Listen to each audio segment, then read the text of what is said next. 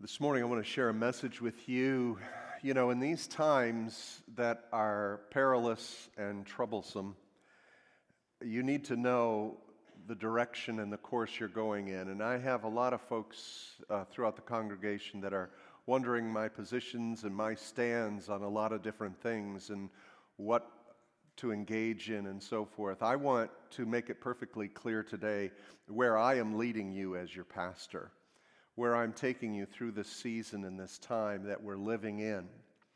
And I want to help you understand my perspective. You don't have to agree with it, and you have different dimensions to it, and each of you has a unique calling to what God's calling you to do in these days and in this time. I'm just telling you where I'm going to lead you and how, so that you can walk in agreement with it and move forward with it. So, what are the issues that we need to fight for? And one of the biggest concerns I have is compromise. A subtle and not so subtle in some instances attack of our faith, our nation, our families, our morals, and for us as a people to compromise in them. We are not to compromise. Compromise works in marriage when you have two different points of view, but you're going to share together in the work. Compromise does not work when you compromise the truth and you compromise God's word or morality. We are not going to do that. So compromise is achieved by a person becoming discouraged, disheartened, bewildered, thrown into disorder, confusion, fear. How many of you know that fear many times brings people into compromises for where they should stand and where they should put their toe to the line? Fear sometimes causes folks to compromise. Being disoriented, dismayed, which we can be in these hours, causes us to compromise. Why do people compromise? A loss of conviction. When you get something pushing against you so often, so frequently, and attacking who you are for your convictions, many times you begin to compromise. If you don't fully grasp and understand what you believe in and why you believe it, it's easier to give up and compromise on those positions because really you held them because your mother or father held them, or your friends hold them, or your church group holds them, and you really don't fully understand why you hold those same convictions. That's how we lose many times our youth to the world. They don't understand the faith. Also, we compromise basically because of lust of the flesh. I think this would feel better than me holding my convictions. And so we give up and surrender because of a lust of the flesh. We have a lack of vision. My people perish for a lack of vision. They cast off restraint because they don't have a prophetic sense of where they are, where they're positioned, and where they should stand in this hour. And many believers are in that place today. I don't know my position. I don't know where to stand. I don't know what to say. So we compromise. Of course, the enemy comes in and there's deception. We're fooled. There's just enough truth in some situations that if you would love like Jesus loves, you would accept this. And there's deception in some of that. We compromise. Many of us are pushed off of the foundations and the boundary lines historically of what the church has stood for. What is the apostles' doctrine on this? What is the stand that the church has? And is it antiquated? Is it sufficient for the 21st century? And so many of us leave our foundational truths and compromise. Bottom line, at the end, it's just a lot easier. Can't we all get along? Why do I have to resist? And so there's this great compromise that takes place. And what I'm telling you is if you would go even a step beyond compromising, you are in the realm of surrender. My message this morning is beyond compromise. What happens when the church compromises its position on the Word of God? We begin to surrender to an enemy, and they take over. What if we don't believe that the Word of God is inerrant and inspired? We begin to lose its efficacy, its power, and its authority, and we surrender What if we no longer believe that the ministry of the Holy Spirit has the full resurrection power He intended it to have? We begin to surrender and compromise and move beyond compromise. I'm alarmed today at the state that our nation is in, the church is in, the families, and ultimately our own faith. I am convinced in some of these realms that we are already beyond compromise, and we have already surrendered. That's my concern. That's my heart. And this is not a recent issue. For many of us, we've had our heads down and we've been living our life and planting our gardens and enjoying the sunshine while we didn't realize our nation was being stolen. We didn't realize the church was failing in its culture. We didn't realize that the family has been disintegrating. We think that COVID brought this on.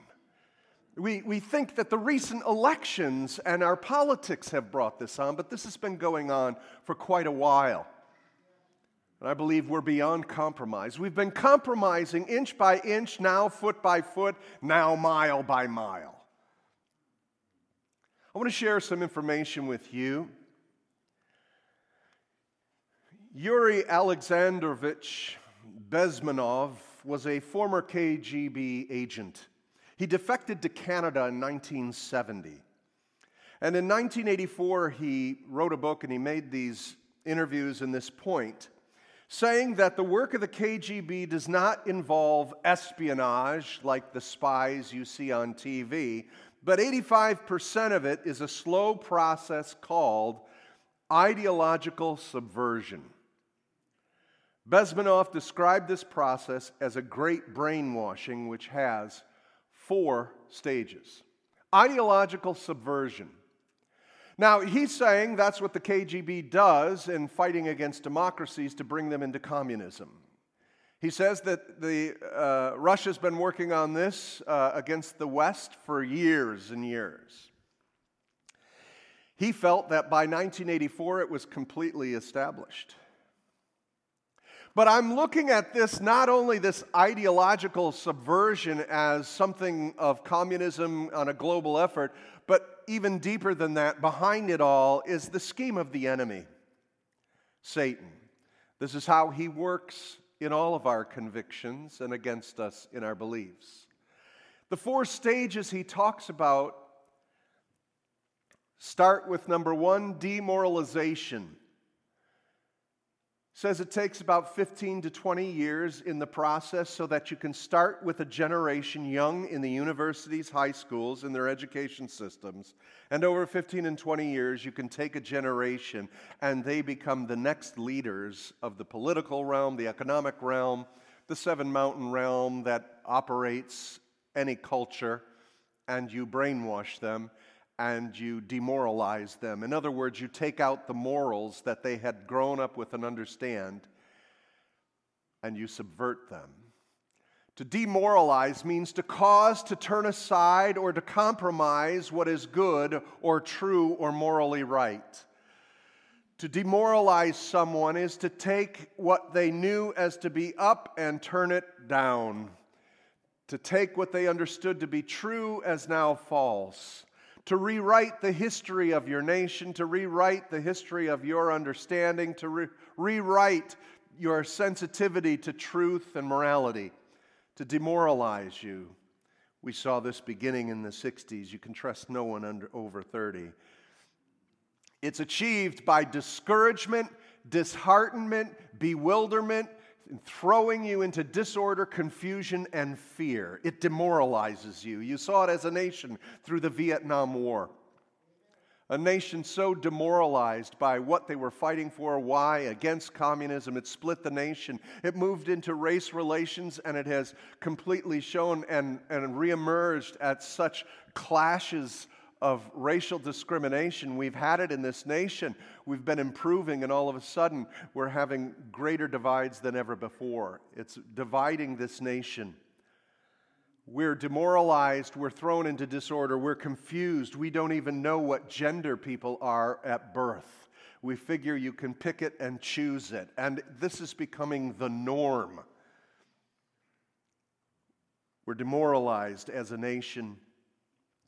The church can't even stand. The church doesn't even know where to draw its lines concerning the LGBTQ, concerning rights, concerning abortion, concerning the Word of God and its inspiration.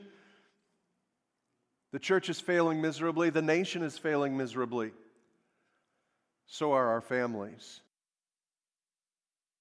Divided. The second stage after demoralization, once you begin to remove the fabric of what is right and wrong, you move into destabilization.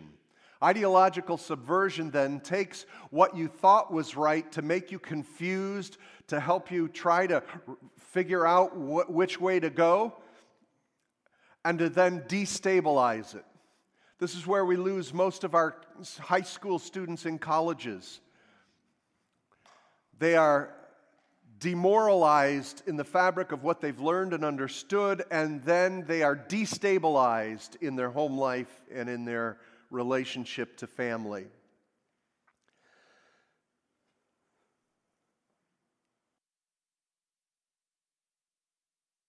Stabilize basically means to destroy essential stability. How stable do you feel in these days? How stable is the government? How stable is our economy?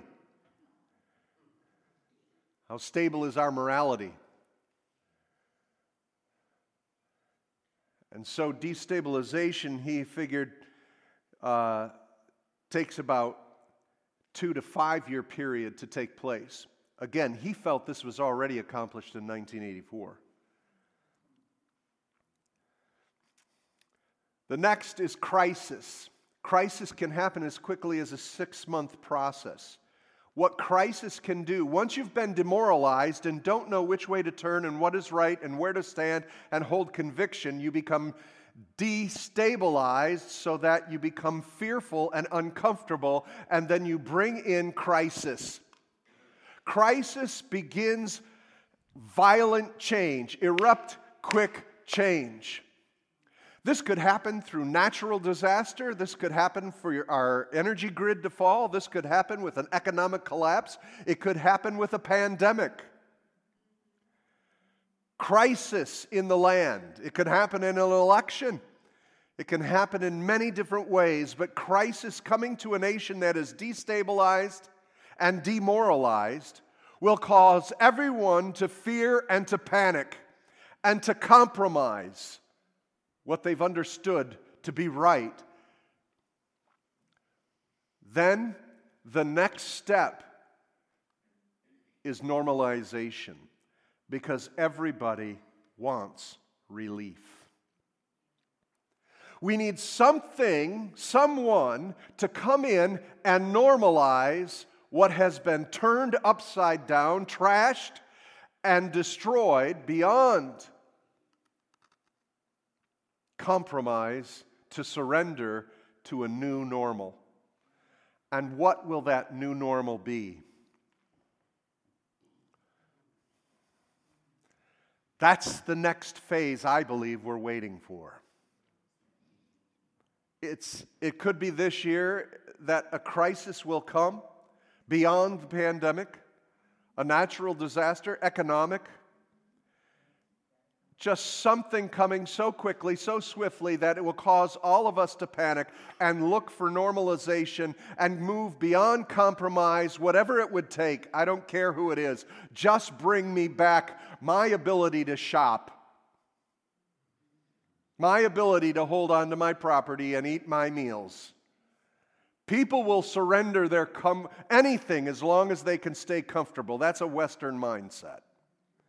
A consumer mindset. How many of you remember after 9/11, the one thing that the president said for everybody to do to make normal feel good again?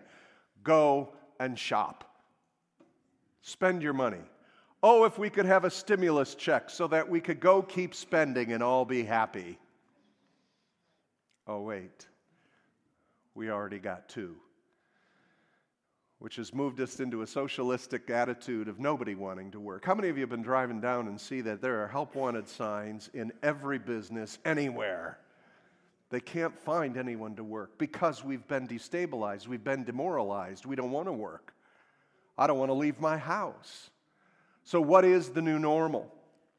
What is the new normal that's coming? Personally, I believe as a nation, we're beyond compromise. We've surrendered. As a church, I believe we're beyond compromise. We've surrendered. Not the church universal, but the Western church. It's hard for me to find pastors that even believe and walk in agreement with the Word of God. That believe that the ministry of the Holy Spirit is valid and true today. The church is failing miserably. The family's been redefined. Marriage has been redefined. Gender itself, biology and science has been thrown out to where we don't even understand the binary aspect of male and female anymore.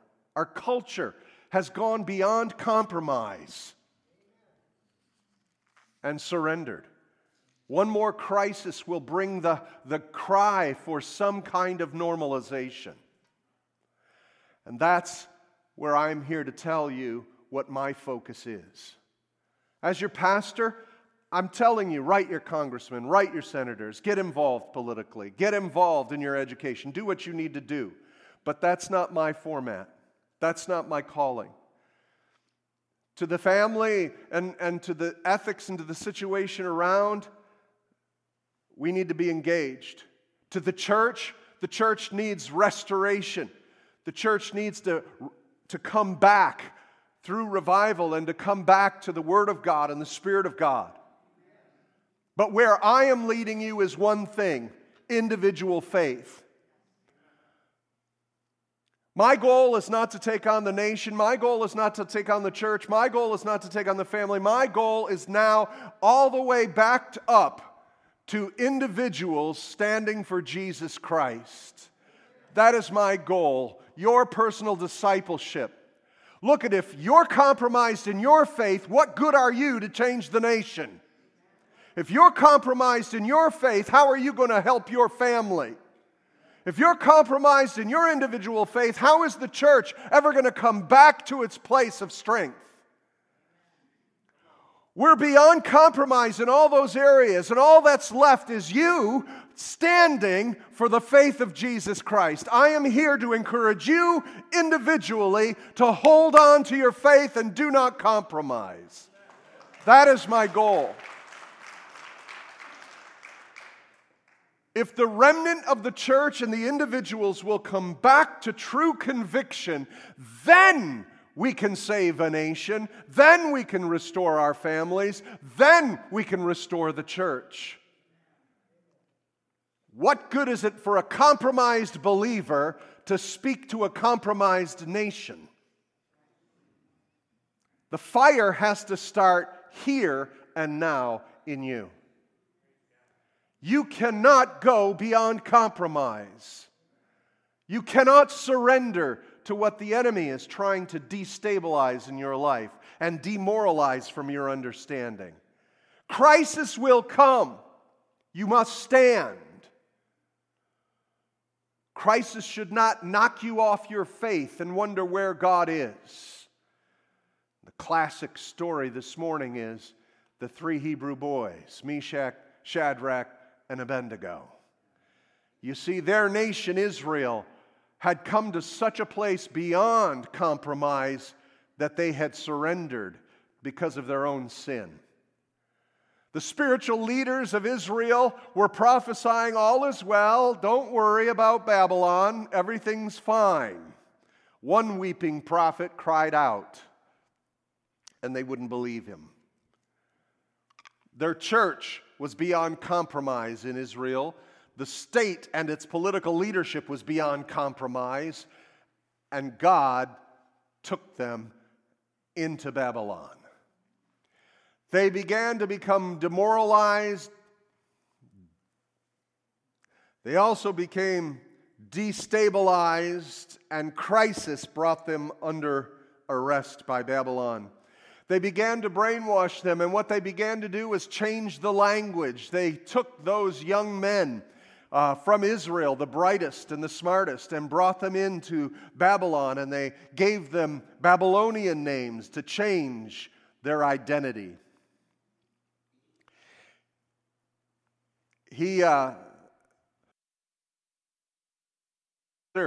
King Nebuchadnezzar then had them learn the language and only speak Babylonian.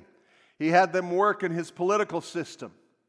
He had gotten them to a place of reorientation and normalization that you Jewish boys, your new normal is Babylonian. Is that what's going to happen to the church? We say no. So did these three boys.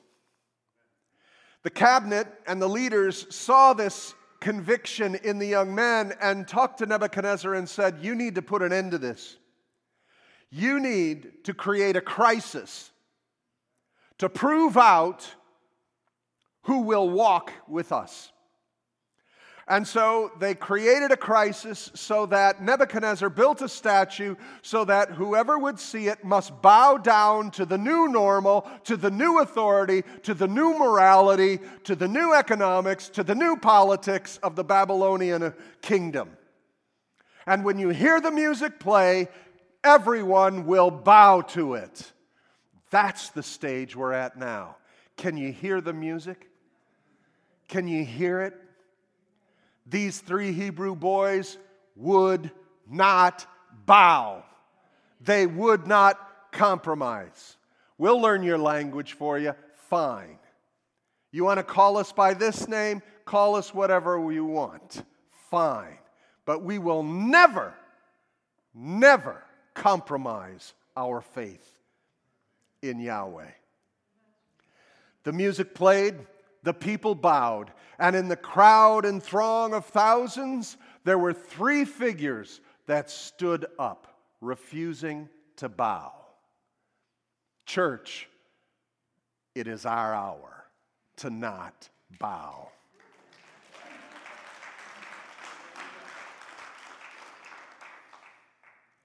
They were immediately arrested. They cried and whimpered and said, "We're sorry, we'll bow now." No, they did not. They cried and whimpered and said, "Oh, where is God? He said He'd promised that I wouldn't even trip on a stone or hurt myself. Oh, there must not be a Yahweh." No. Man can do whatever man wants to against us. I will not bow. Took them in prison and said, "You will be burned. Ignite that fire 7 times greater, for you would not bow or compromise." And this is what these Israelite boys said. "If this be so, our God, whom we serve, is able to deliver us from the burning fiery furnace." That's faith. But I love this next portion. "And He will deliver us out of your hand, O king. But if not, be it known to you, we will not serve your God or worship your golden image that you have set up." Amen. They loved not their lives even unto death. That's the portion of Scripture we often forget. We overcame the enemy, we overcame that Satan, we overcame that devil by the blood of the Lamb and the word of our testimony, because we loved not our lives even unto death. No compromise here. Even if God doesn't show up, will you stand for Him? And this is my passion. This is my heart. You all have different callings. You all get involved in different issues and different things. That's fine. As your pastor, I'm concerned about one thing: your faith, your individual faith. And I am calling you to a no compromise. it is a day where we will stand. Imagine these young men standing before the king. Not the statue, now the king. It's one thing not to bow to the system. It's another not to bow face to face with the king. Our God is going to rescue us from that fiery furnace. And if not, we will still never bow to your God. I will not bow to the God of America. I will not bow to the God of political parties. I will not bow to the God of economics. I will not bow to the God of special interest groups. I will not bow to anything else but the name of Jesus Christ.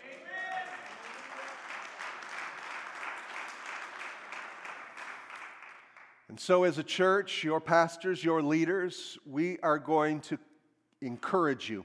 We're going to challenge you. We're going to build you up. We're going to instruct you in the ways of what discipleship of Jesus Christ means, how to follow Jesus and Jesus alone. Amen? That is our goal. That is our heart. It may not match the pace of where other people are or what the church is doing or what our culture's doing. I don't care. We belong to a kingdom with one king, the Lord Jesus Christ. We may have to go into a fiery furnace, brothers and sisters. Are you ready? Because I want to tell you who's in that furnace. When they went in that furnace, there was someone there. As the king looked and saw, didn't I put 3 in that furnace?